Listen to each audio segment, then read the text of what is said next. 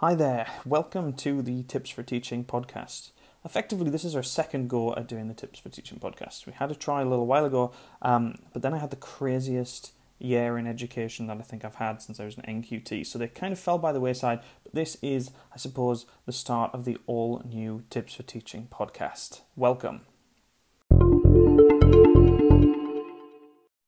Hi, welcome to today's podcast. This podcast is part of my 4 Ideas series, I guess, of posts that I've been putting up on my blog over at tipsforteaching.co.uk. So if you want to see the original blog post that this podcast is based on, move yourself over to tipsforteaching.co.uk and check it out. The primary focus is 4 questioning ideas that I tested during the term. Enjoy!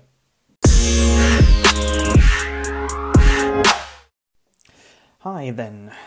Last half term, I focused on improving my own classroom questioning and sharing this with the NQTs that I was working with at the time.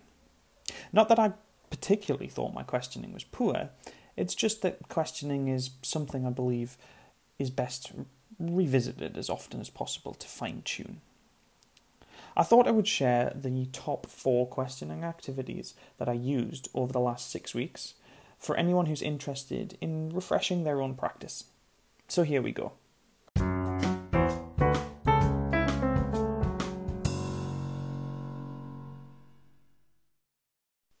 Number 1 is no hands up questioning, or cold calling as it's sometimes referred to. You ask students, or I asked students, a question out loud, but they're not allowed to put their hands up. The question is said to the whole class and the students have to listen. I then choose which students are going to answer that question, and I can, choose the students based on my own knowledge of my students in my classroom and what level of challenge those students in particular need. It's a really good tool. By not allowing students to put their hands up, I'm in complete control of who I'm challenging. I can make sure that it's not the same person answering questions time and time again, which I'm sure we've all seen happen in classrooms. One thing I will say about this is, in terms of low stakes, high stakes, this is quite high stakes for a student, that is. They're not going to put their hand up if they're not comfortable answering a question. Equally, when you put an activity forward like this where you're not allowing hands up, you're telling the students they're all up for this challenge, and some of those students might not be up for this challenge. So before you do anything like this, you really need to have created a really safe and strong relationship with your students, that they trust you and that they're comfortable to share their ideas and their knowledge with their peers. But it's a great technique to try. For more reading on this, check out Teach Like a Champion. Just Google it, go over to their blog, read on no hands up questioning. Some really interesting stuff there. Next up, number 2 on the list is pyramid questioning.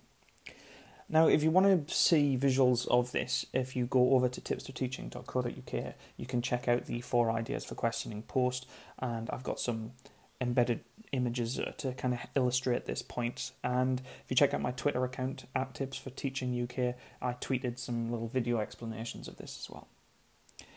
I start by posing a question to one of what I would call maybe my weaker students, or some people would refer to as their lower ability students. So the students who maybe struggle the most, or I feel haven't absorbed enough of the information as I yet want them to have.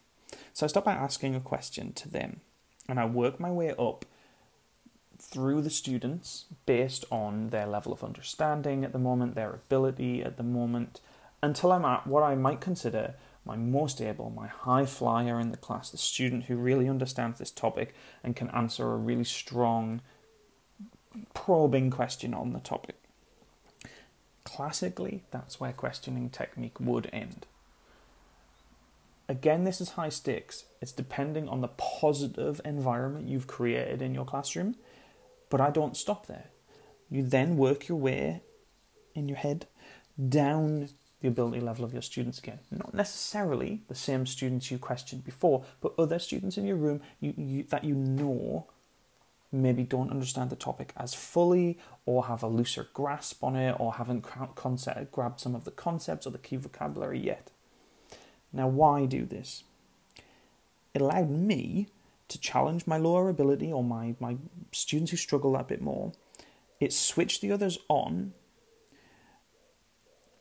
I could then take the answers of all of the students and carefully question up to my more able to build on the answer, but then instead of ending, I moved back down those students, and the aim was to allow the second set of learners to give fuller answers than those who went at the very beginning.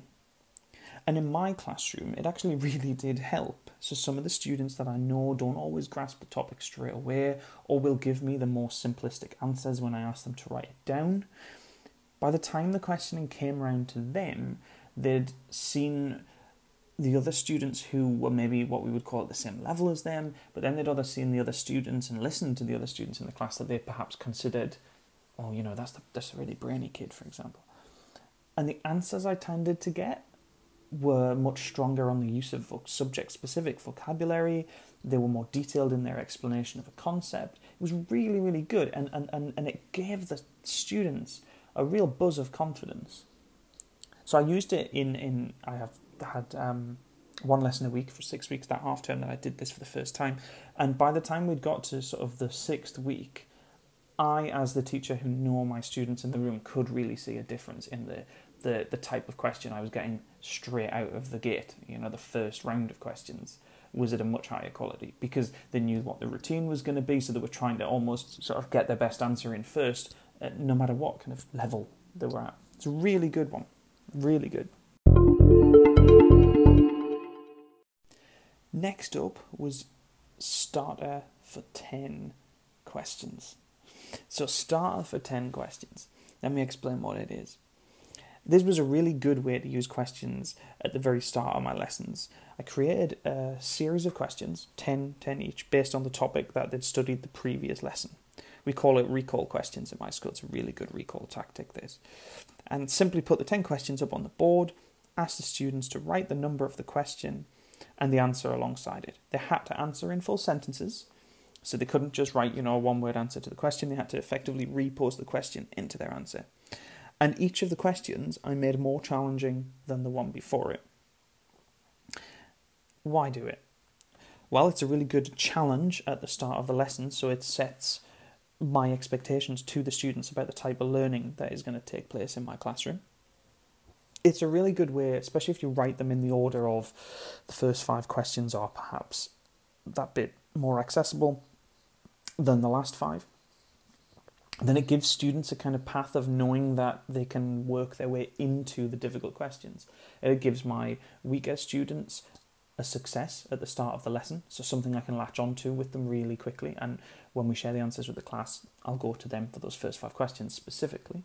And then it gives them higher ability students, or the more able, however you want to refer to them, it gives them those 5 questions that they feel they can get a bit of challenge with at the beginning of the lesson, and that they can then show their knowledge from the previous subject, the previous lesson taught, once we do a sharing of the class.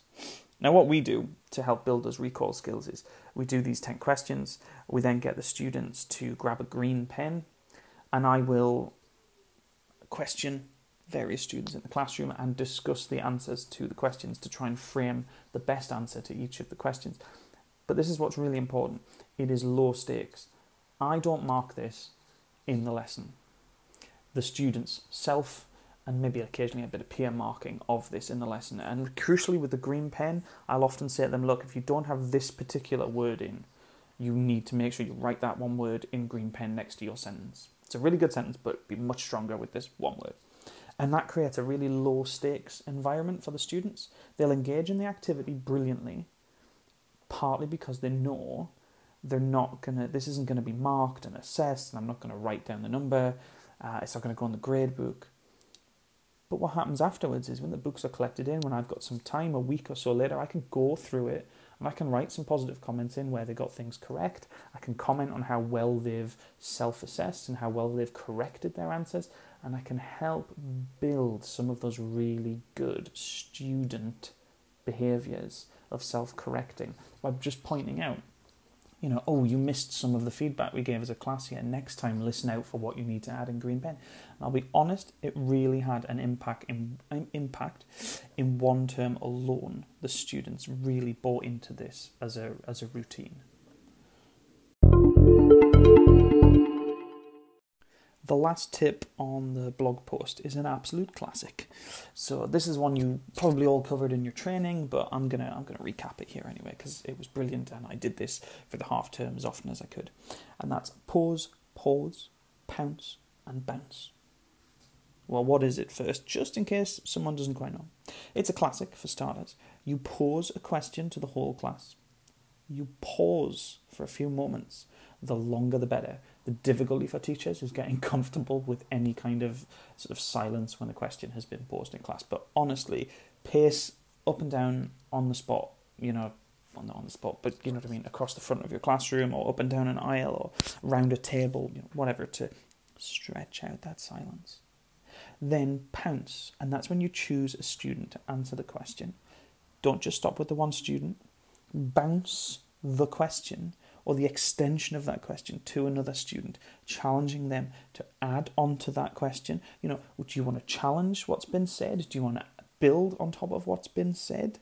Really, really brilliant way of engaging the whole class in questioning, especially if you use that, do you want to add to it or do you want to challenge what's been said? And you will find students will start to use that language as well. I'd like to add to what James has just said. Actually, I want to challenge it because I think I understand it as this. It's a fantastic tool in your classroom. Brilliant way of questioning and superb way of you assessing the level of understanding in your lesson. It's a really good habit to build in. That's it. We're at the end. And that's it. 4 questioning ideas that I tested last term. I hope they all make sense. I hope they're all things you might want to go back into your classroom with in the new term and try 1 or 2 or 3 or all of them yourself. For more information and a free download sheet, there's a whole A4 sheet that you can download and share with your colleagues. It's a high resolution PDF. That is available at tipsforteaching.co.uk.